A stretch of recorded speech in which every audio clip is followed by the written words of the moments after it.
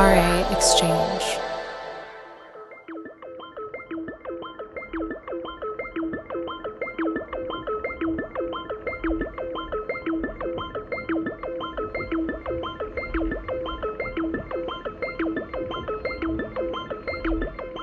Hey, welcome to Resident Advisors Exchange. I'm Chloe Lula, the producer of the show. Today, I'm pleased to present part 3 of our series, Future Proof, presented by Bradley Zero and his platform, Rhythm Section. If you missed the first 2 episodes with Jordan Rackeye and Moxie, you can go check it out on our SoundCloud. Future Proof is a series of masterclasses that Rhythm Section put on with the goal of equipping people with the tools needed to work in the music industry, as well as to demystify some of what goes on behind closed doors. Each talk, which was recorded IRL, focuses on a different theme and invites a guest to speak on that theme. This week, it's how to run a record label with Ninja Tune's Alex Ives, interviewed by Rhythm Section's Emily Jones. Ives has been at Ninja Tunes for 10 years as the head of physical retail, and he also runs Big Data, a sub-label that originally started in the 90s, but that was relaunched last year with the goal of being handled exclusively by minorities and people of color. Ninja Tune is a relatively big operation with offices in London and LA. It started in 1991, and it's responsible for putting out big names in electronic music like Bonobo, Fortet, Bicep, Eamon Tobin, and more that have flirted with mainstream success. Ives unpacks the various departments and teams that make up this enterprise. There's manufacturing, sync and publishing, product management, and A&R, and he suggests a few routes for young people to get their foot in the management world's door. He says it's often not a matter of trying to score a hard-earned internship at a major. Oftentimes, it's just about starting the work yourself, whether it's booking your friends, publishing your own tunes, or learning the ins and outs of distribution and then putting that on your CV. Once you've done it once or twice, it's on your CV, I've distributed music. So sometimes I think it's pulling away the mystique and not getting too afraid of what the job title says. Just do it and you've done it. That's real experience then. It doesn't always have to be through someone that's employed you.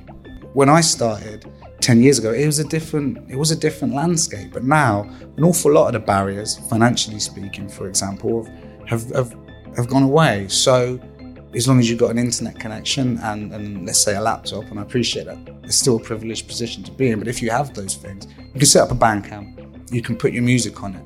Well, you've just distributed something online. You can record a bit of music, put it on Bandcamp, put it out. There you go. Maybe you're a label now. The world of recording and distribution is changing quickly. The streaming economy aside, labels like Ninja Tune are also working to contend with the environmental implications of pressing records and are working with consumers to change their habits around buying vinyl, adapting how they package each release, joining environmental lobbying groups, and committing themselves to being carbon negative. Ives also talks about the inner workings of a big label's back end, like the A&R team, whose role is to occasionally get their hands deep in an artist's work so that it's better geared towards radio airplay, bookings, and profitable releases. This is a valuable listen for anyone who's harbored an interest in working for a major, going down a DIY route, or getting signed to the first imprint themselves. So definitely listen through until the end. If you want to watch the accompanying video for this interview, you can check it out on Future Proof's YouTube playlist, which is hyperlinked in the write-up for this episode. Thanks so much for tuning in, and without further ado, here is Alex Ives. So, welcome everyone to the final masterclass in Rhythm Section's Future Proof series. I'm Emily, also known as EJ or Echo Juliet. I'm a DJ, producer, and a percussionist. And I'm one of the 2 people that runs the Future Proof program for Rhythm Section alongside Henry, who's out in the room somewhere. For those of you who don't know, Future Proof grew out of Rhythm Section's Patreon during lockdown, which offered online masterclasses and mentoring. But we really wanted to make that offer free and open to everyone. Today, I'm very pleased to welcome Alex Ives of Ninja Tune, Big Data. He's also an artist and runs his own label. Many hats, metaphorically. Yeah, loads of hats, but just one head, so they're just piled up here. So yeah, I mean, we'll hopefully touch on all the different things that you do in the course of this chat. You run a label, you work at a label, you're an artist. Maybe we should kick off with what you do at Ninja Tune. Sure, yeah. So hello everyone, nice to meet you. So I've been at Ninja for 10 years now, just over 10 years. So Currently, I'm head of physical retail. So that's basically when we have records coming out, I talk to the record shops, primarily the independent record shops. So that's online as well as brick and mortar, which we call it. So ones you can walk into, but not so much Amazon and HMV. So that's what you would not consider an independent record shop. And sometimes it's as simple as just letting them know, hey, we've got this record coming out. You should take a listen, have a chat with them. And then other times it's arranging things from in-stores, getting posters on the windows, events, all sorts of bits really. And personally for me, I love it because it's just chatting to people like me who love music. There's really not an awful lot of finessing you need to do. You just kind of go in, you chat to them about the music.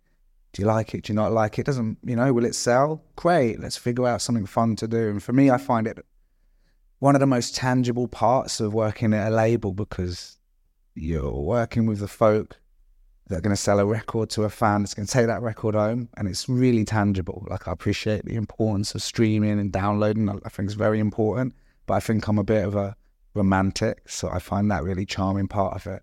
I also label manage, along with one of my colleagues, Big Data, which is a label we relaunched a year and a bit ago.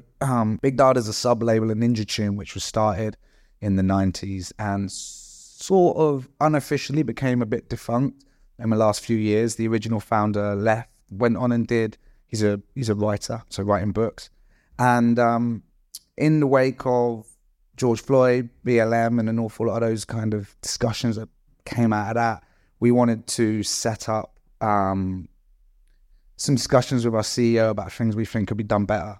And one of many things that we did, we wanted to relaunch Big Data, exclusively run by people of color, people from minority ethnic backgrounds within Ninja, and exclusively they're the decision makers. So we're kind of doing that as well as just trying to find other models that could work within existing structures. So that's another thing we're doing. And then I kind of started working at Ninja doing digital stuff. So I've gone all the way from digital over to physical. So amazing. Could you tell us a bit about, because it was great to get an understanding of like what your role is and what you're doing. Could you tell us a bit about some of the other departments and teams that exist within Ninja and how what you do like interacts? Absolutely, yeah. I mean, Ninja's, for those that aren't aware, it's a label that's been around 32 years now. We've got an office in Los Angeles as well as in London. And one thing that I think when we've had interns or when we've had folk coming through is quite good is we have an awful lot in-house. So I've been at smaller labels before I was at Ninja where it's, 2 or 3 people running it, and PR, sync, publishing, design, manufacturers, all outsourced, just because they're a small team. But because Ninja's quite a big in terms of personnel, we've got like probably nearly 80 people worldwide, which for an independent, that's pretty big. We've got a lot in-house. So we've got manufacturing. Obviously, we manufacture at manufacturing plants, but we have our manufacturing team that design and lay up everything and can work with artists on their vision if they want to do different kinds of vinyl, CD products. We've got that in-house. We can work with them. Sync and publishing, so the folk that will try and get the music onto adverts, TV shows, etc. We've got project managing, A&R, all of that's in-house. So it means that we get a really good understanding of working well together. Where I kind of sit between the folk that are making the records, a project manager who, let's call that the shepherd of the campaign, just making sure all the parts are going in the right direction. And then fulfillment, warehouse folk, and then distributors. So even though a distributor, quite literally, let's say on a physical term, will get the record from a warehouse into a record shop, a big part of what they do as well is sort of what I do, selling that into the record shop, making them, if you think how many records are out each week, there's an awful lot that you go, okay, and I say it on purpose, that you're competing with for space and for people's attention. So it's also trying to like big it up, be like, this is the one you should stop, put it on your windows, on the website, etc. But because we're quite a big operation, we take a lot of it in-house because we kind of feel like maybe we can take the most care and bespoke approach of it. And the beauty of that is everything that happens. So let's say we get a really nice retail result. I can go tell the streaming team who talk to Spotify and Apple, hey, we've got a bunch of in-stores across all the rough trades across the UK, and then they're going to go to New York and do one in New York. That's a good bit of promo. Oh, let's tell the press team that. Okay, that's great. And actually, that means we might sell more records. Let's repress a few more of this in an American edition. So it means we can be really nimble, relatively speaking, because we're all in-house. I can be like, hey, just got this through. What do you reckon? Cool, should we do this, that, or the other? And it means we can be quite dynamic in that regard. So that's where I sort of sit. And then if you kind of look at the structure of it, it kind of works similarly in the digital team, the people that do the digital distribution. So that's getting it on the Spotify's, the Apples, Amazons, Tidals, etc. They all work closely with the teams that do the pitching and the press team. So let's say, or the radio team, oh, Animac wants to do a first play, or whoever. We actually need to deliver this at a certain time so it comes after the first play. And again, that can kind of be a benefit of being quite in-house. And then that will impact on maybe when we put the vinyl on sale. So we're really quite bespoke in how we try to do things. And I don't know, I kind of find that useful. And I kind of have this philosophy whenever new folk come in, I was like, learn your job and smash that, but learn a bit about the people either side of you, just so that you can understand the whole machine, so to speak, and it can kind of help you work with one another. I don't know if that makes sense or any of that was gobbledygook. No, that was great. Thank you. That was like an amazingly comprehensive overview in a short amount of time. Okay, smashing. Yeah.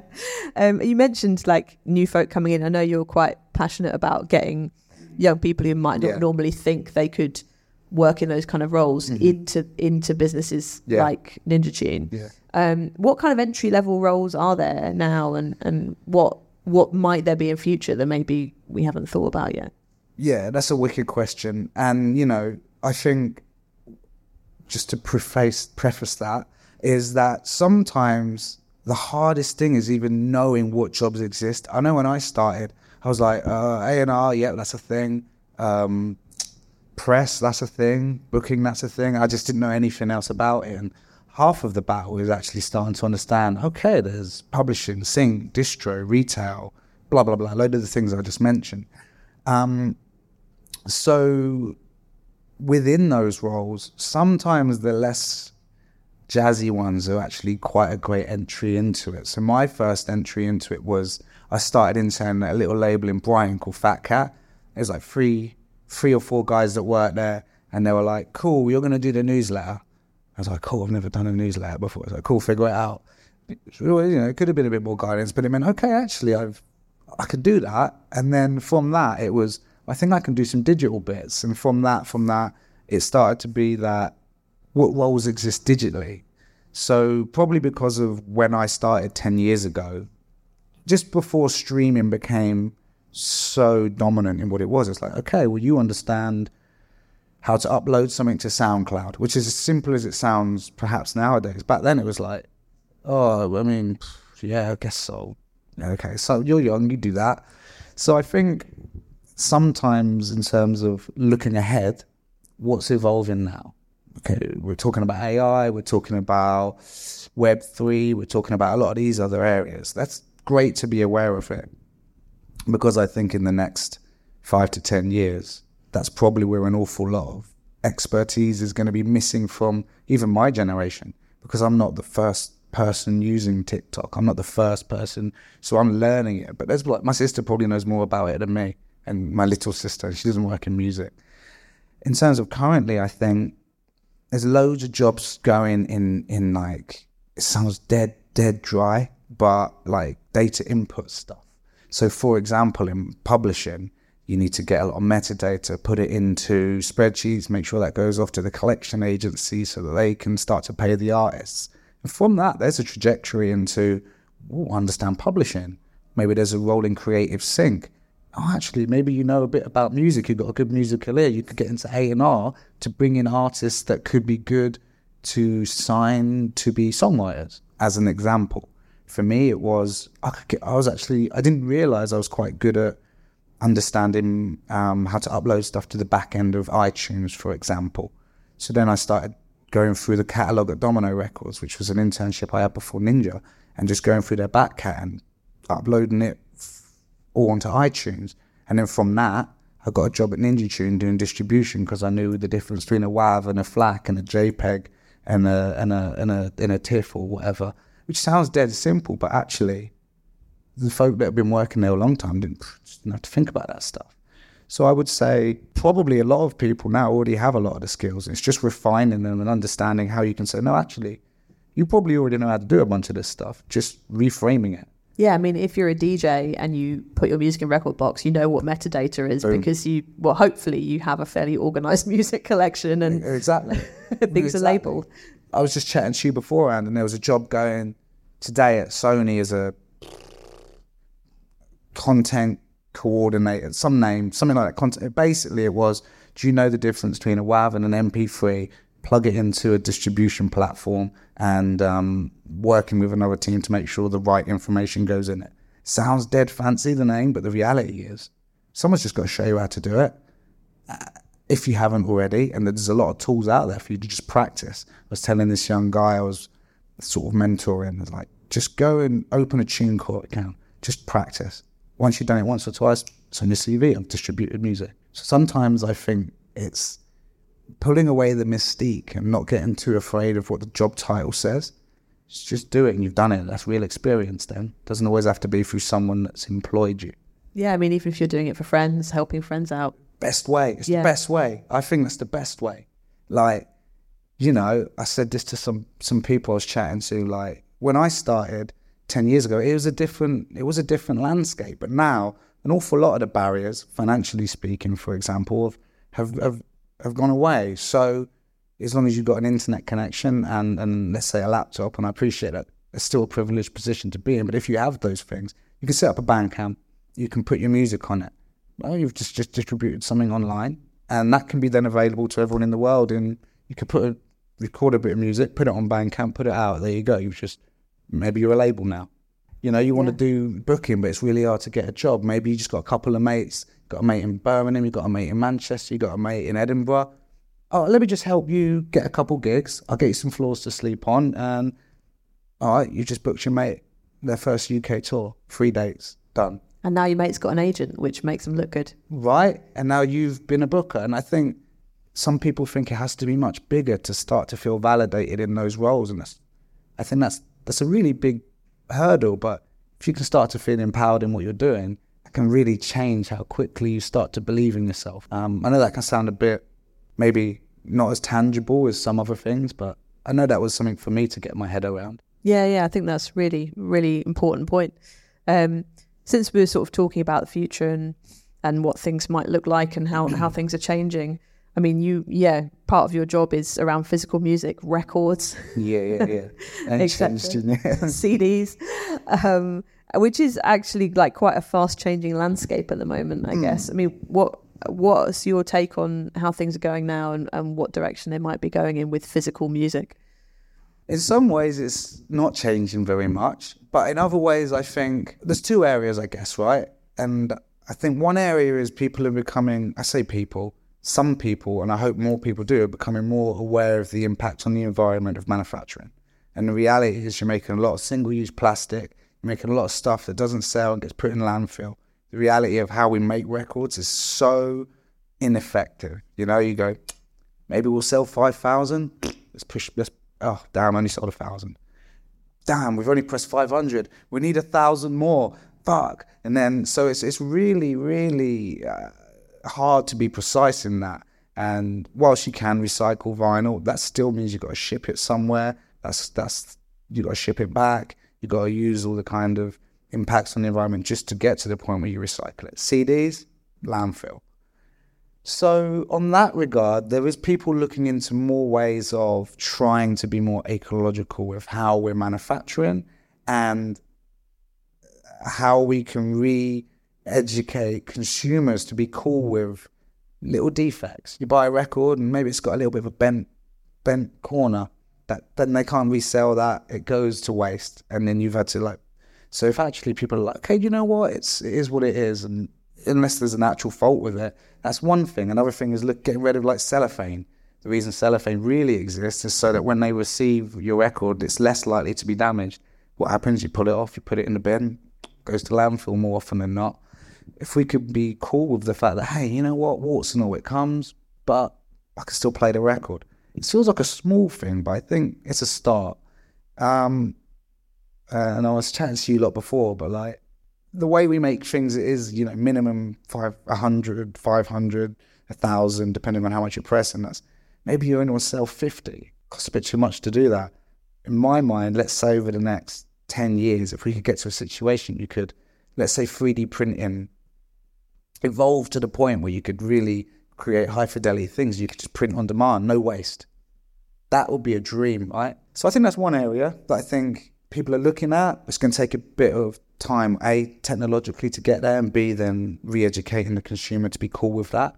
You know, if you print on demand, it's going to take a bit longer to reach you. So maybe next day delivery is not a thing, but if people are cool with that. The other side to it, I think, is consumer habits, which has been an interesting one. Vinyl's obviously had a wee bit of a resurgence over the last, 5+ years.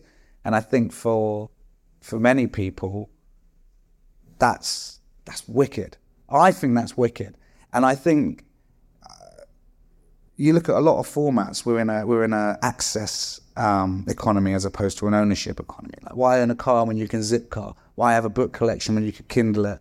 Why have a record collection when you could just have everything on Spotify? So if you're choosing to buy something, that's a massive testament to the fact that I want to own it. I want to be a patron of the arts. I'm going to make a space in my house to put it in. That's in an era where you don't have to do that. So I think that shows that there's still an awful lot of love to investing in something that you find passionate. So I think that won't change. And I think in many ways that's been an entry point to people. I think you see a lot of folk maybe getting a bit sassy when people are buying records, they ain't got record players yet. I think on the opposite, that's the best thing ever. Like, you're buying something before you even have the ability to play it. That's how much you want to get involved in being a music collector. But what I would love to see is people thinking of, look, CDs, right? You could probably get all your classics, like, I don't know, Led Zeppelin 1, the White Album, Nevermind, whatever, just your classics. You probably get that for like 20 quid and you start a record collection. And it's just about investing, play them on CDs, share them with your mates. I think sometimes it's just about being dynamic in how you want to start your collection and investing in these things. So I think people are like pretty romantic about it still as well. Yeah, I think that's a really nice point. I think it's like buying physical music has become like a symbol of fandom. For real, yeah. Yeah. Yeah, 100%. Yeah. Do you know, like people, like you sat to like perhaps your parents' generation when like they could only buy records and they'd get that record. It was hard to get and they'd go to school with it, like proud, like I got that record. No, I think that's a really lovely thing to hold on to.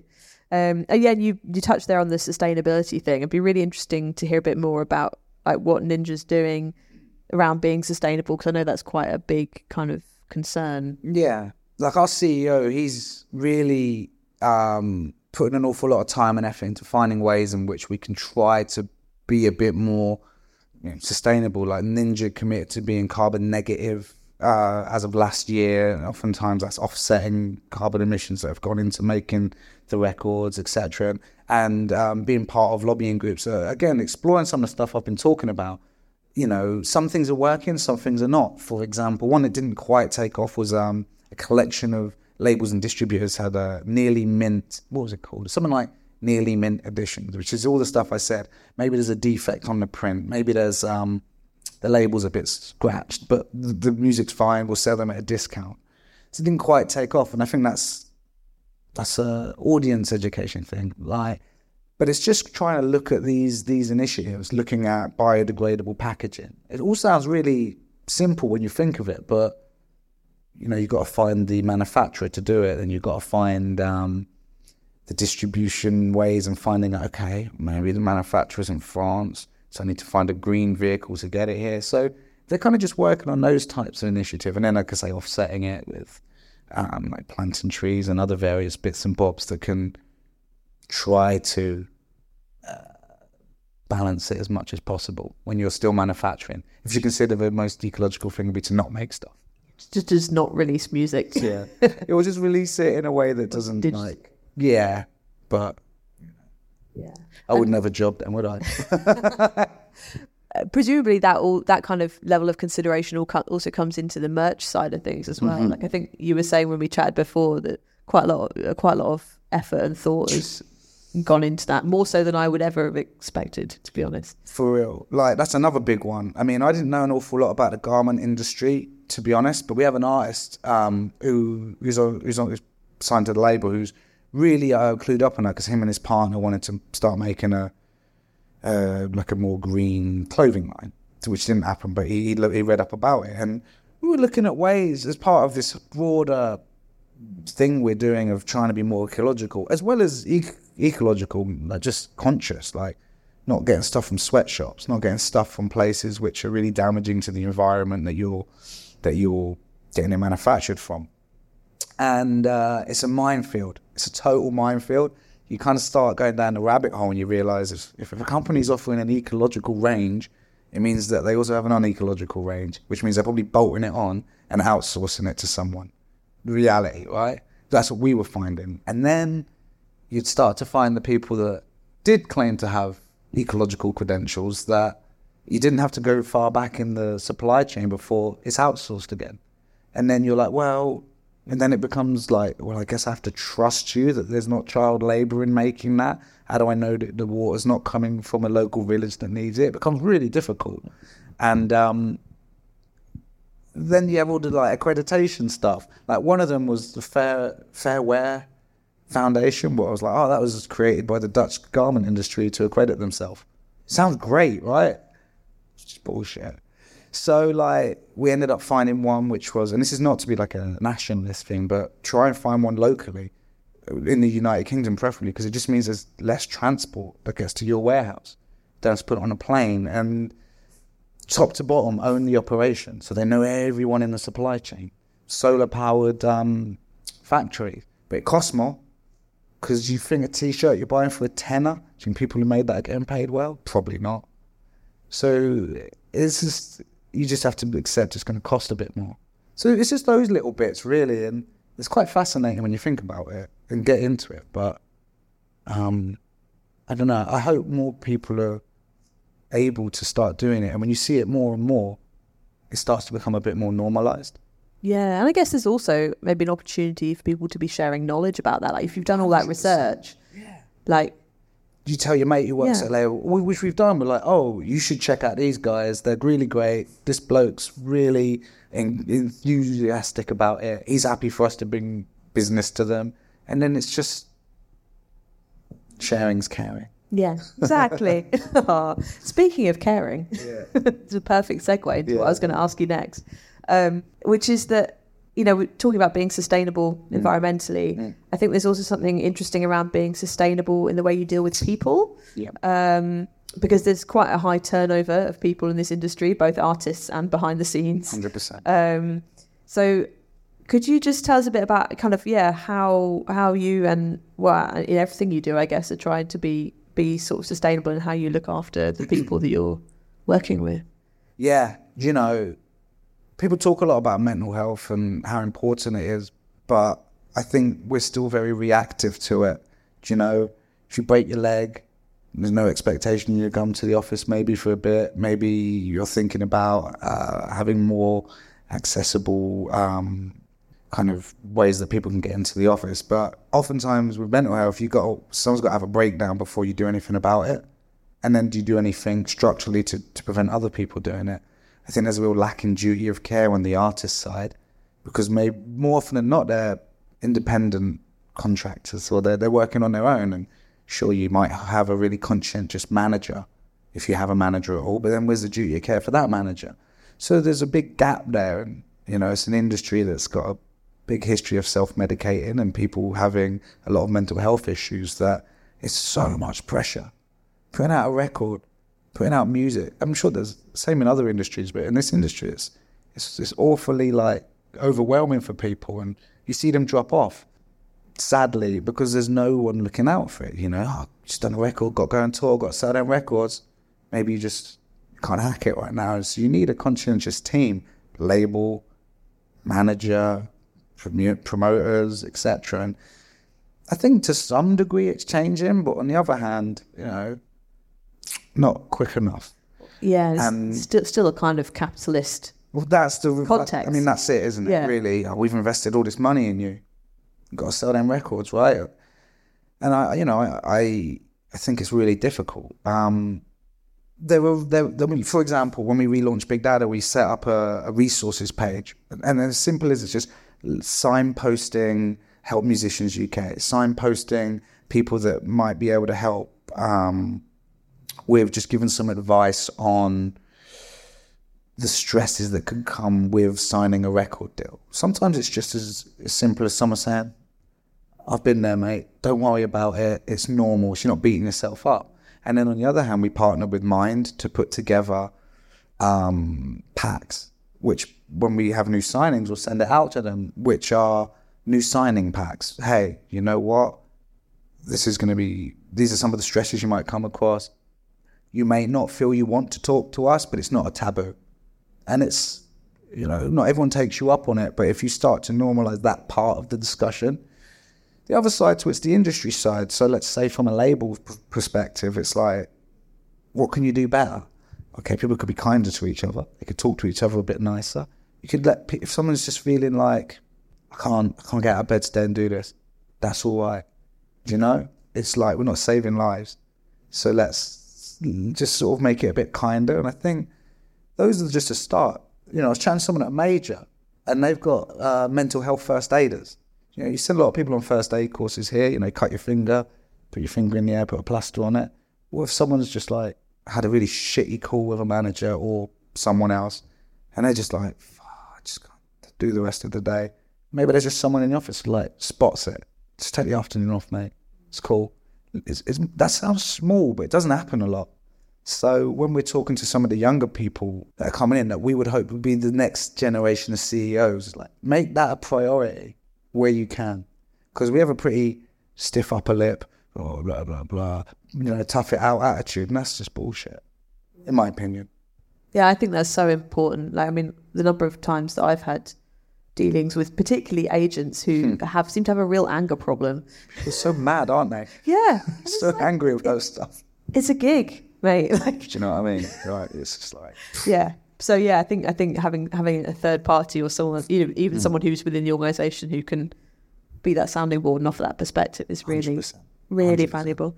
And you mentioned before when we were chatting about this that there's also an interesting challenge that comes with that when you're pushing to be more diverse and involve a more diverse range of people. That I guess there's even more of a need for that kind of support. 100%. Like we've been running a course, so kind of how we became connected. Like Ninja, we've been running a course with South Bank Centre and Lambeth Council, ideally targeting some people between 18 and 25, ideally from different socioeconomic backgrounds and perhaps of neurodiversity and other various kind of perhaps underrepresented groups within the industry. And then trying to look at ways in which we can help them kind of get jobs, but also even more than we realized how opaque it is for those people who might struggle with something to get in. Like little things like we said, if you can't commit to 5 days a week, 10 to 6, you're not going to get employed. Well, actually, what if you've got to look after, if you're a carer for someone? What if you've got a chronic illness that you have to go to regularly have appointments for? Dog eat dog. And that's really heartbreaking, actually, because we all talk about wanting to get more people in, but not willing to actually be flexible enough to get them in. And then you also look at, it's one thing to say we want people from all these different communities and do nothing about making it feel safe for them to come in. Nothing to make them feel like this is a safe space to exist. Not tokenized, not just there to like be a tick box. And it'll be a bit demoralizing when you have all these nice ideas and then you send people out into the world and you're like, fuck, nothing's changing. But to be positive on it, they're going to be the next generation of CEOs, hopefully. If not, everyone just gets Nepo baby to the top. And you start to have a generation that is kinder. I think we're already seeing it in many regards. And, you know, Ninja's an old label. It's only been around 30 years, right? Warp, 33 years or something. So that's not that long. So these people start their own companies. And one would hope that they do that and it's more flexible. So it's the other side of the coin, one would hope. Yeah, it's definitely becoming more common now, I think, for people to sort of, you know, take mental health days or be more confident in giving that as a reason for needing time off or whatever as well. I think I hope it is the beginning of a generational change. Sometimes you've seen it at the big corporations. And, you know, as much as that might feel a million miles away from working at a little record shop or something, that's often where the change can start. You see, like, blue chip companies, finance companies, or whatever, stuff that feels alien, perhaps. But actually, if they can show it works and they're only really caring about bottom line, it becomes an easier discussion to have. You know, if there's an industry, we said, let's everyone just take Monday off. Nothing happens on Monday anyway. Do you know what I mean? It's like, okay, cool. Right, brilliant. 3-day weekend. Everyone's a bit more rested. It could happen. Just takes a few people to, like, lobby for it. Everyone try and get Monday off, please. Yeah, I'm 100% behind that. Yeah, right. It's an easy argument to make, isn't it? Just sort of circling back to kind of where we started and talking about what you do at the label and your involvement with big data. I suspect that quite a lot of people in the room and watching this are kind of interested to know about A&R. Yeah. And getting signed to a label. Could you first explain a little bit about what A&R is? Sure. You know, I guess to some degree there's two elements to it. On the one hand, that can be going out and finding talent. So as simply as, you know, going to gigs, looking online. And then the other part of it can be helping develop that talent. So to start with the looking for talent bit, I wish I could say the most important thing is that your music speaks for itself. Now, if we take it that it's good music, that's a great start, but certainly at a label where it's a wee bit bigger and it's perhaps looking to invest in stuff that will be able to turn a profit and develop into a career, not just a release, then we're also really looking at audience. So if you've got good, let's just take it as you've got really good music. That's just like a given. Then it's like, cool, okay. How many people would buy that music? All right. Maybe you're not sure yet. Okay, so have you done any shows? Brilliant. How many tickets can you sell? Not how many lineups have you got on a festival, because it's harder to gauge how many people are there for you. How many people will invest in you as an artist? Buy a record, buy a ticket, or buy a t-shirt. And that's a really important way to start to get an idea of an engaged buy-in fan base. And that's a big area that we'll look at. So, and it can be really tough sometimes to cut between hype and reality. So a lot of artists will get loads of good press, get on the radio, play loads of big gigs, but actually not have an awful lot of people buying into them, investing into them, like fans. Fans that will spend money on it. So that's a really big area, and we'll break that into, like, let's say you've put out a record, or look at how many records did you press, if we can find that, how many of them were sold, how much promotion did you get from record shops, because record shops are a really great barometer to people that are buying the physical. How many streams have you got? And I know that sounds awfully unromantic, but no matter how much you like physical, if you're streaming, like, you can stream in perpetuity and just keep racking up a bit of money. And that's a really good way of starting to see how that grows. So we'll look at a lot of those metrics and start to put together an idea of where an artist is at. And sometimes there's some wicked stuff. It's just not, you can get signed too soon. And then you get an advance, wicked. An advance is, say, we'll loan you the money to perhaps finish your record and put together some other, like, promotional bits or whatever. And then that'll be recoupable. We won't, you know, that means we'll recoup that from record sales. In an independent, that, you know, we don't do 360 deals. We just do Ninja 50-50, meaning once it's recouped, we split the profits 50-50. But if we're not quite sure that the investment would quite get to that point, perhaps it's not the right time. Our dream is for you as an artist to recoup and then start earning money from your art and build a career. So sometimes that means starting much smaller and accepting that right now people are not probably going to watch my 3-hour documentary about the time I went on tour in Tokyo. It probably is really interesting, but maybe it's a money hole. And that's cool if you just want to do it for the pure expression of art. And that's sometimes something you haven't considered as an artist too. Like, what, if any, compromises would I be willing to make to enter into this business agreement, which is what it is, right?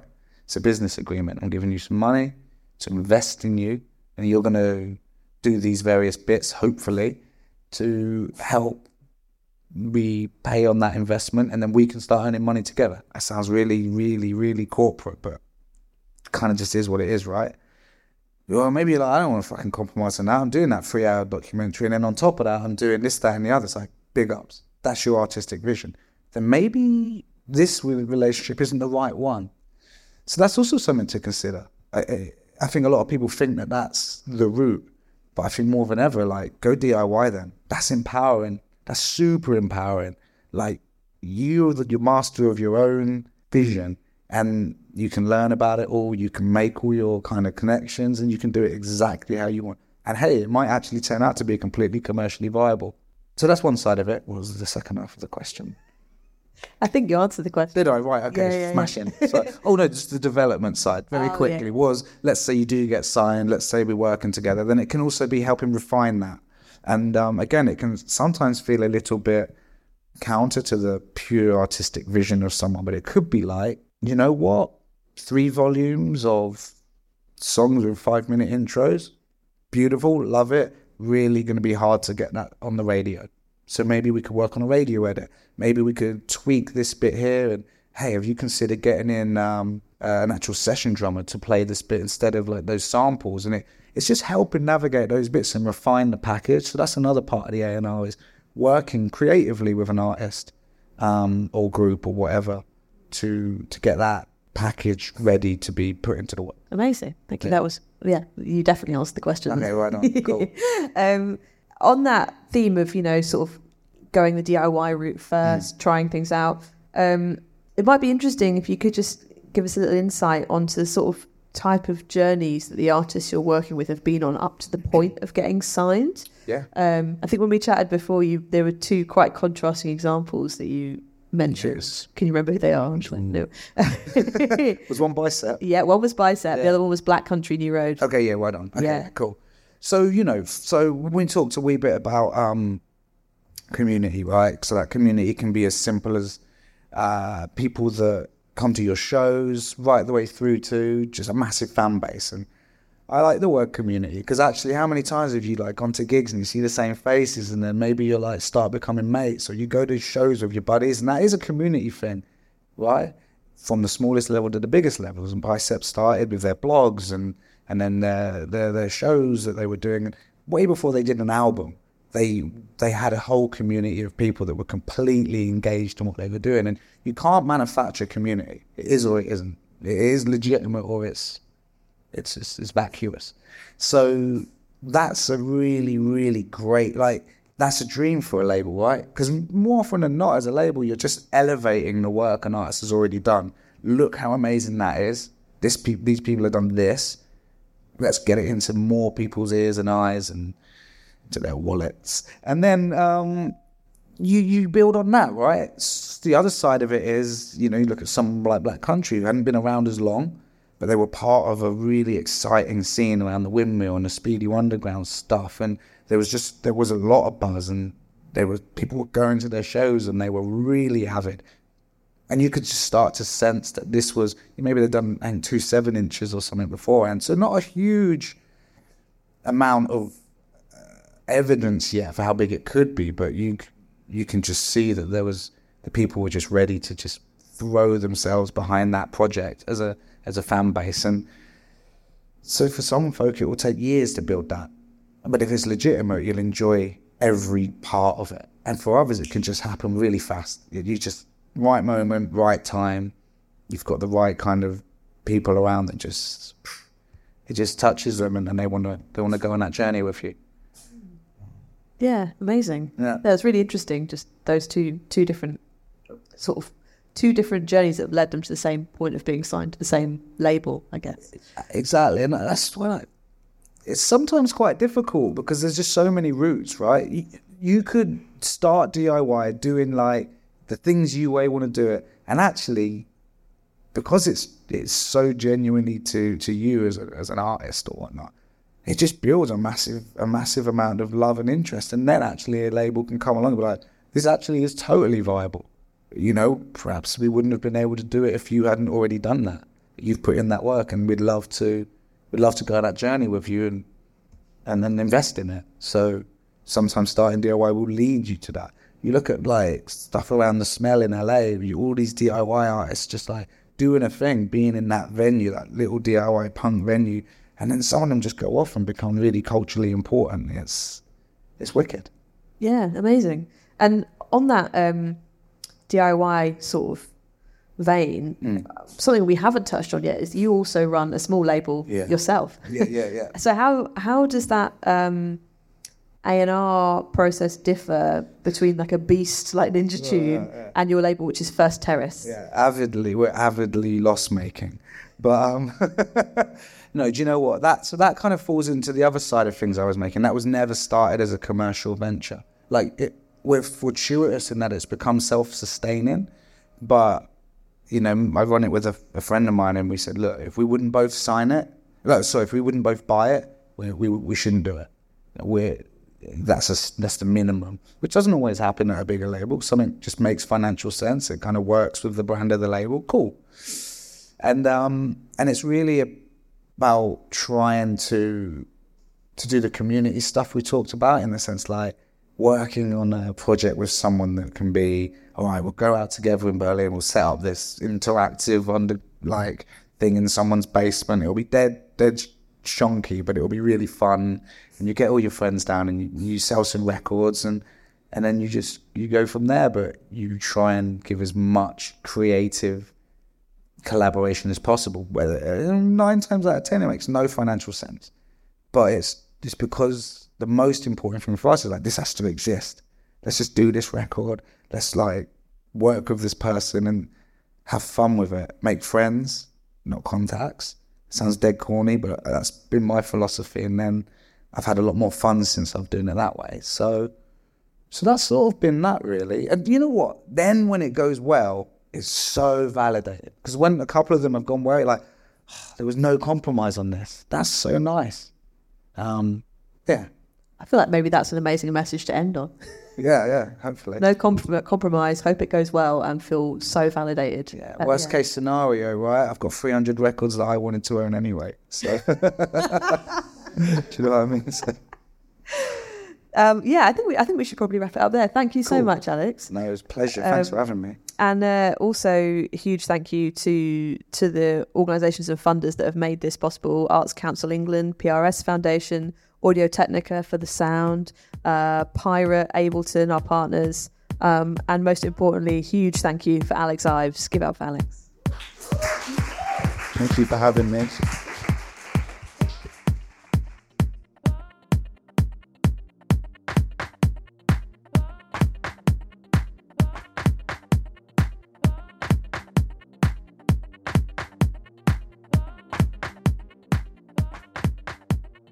Thank you for listening to this RA Exchange presented by Future Proof and Rhythm Section.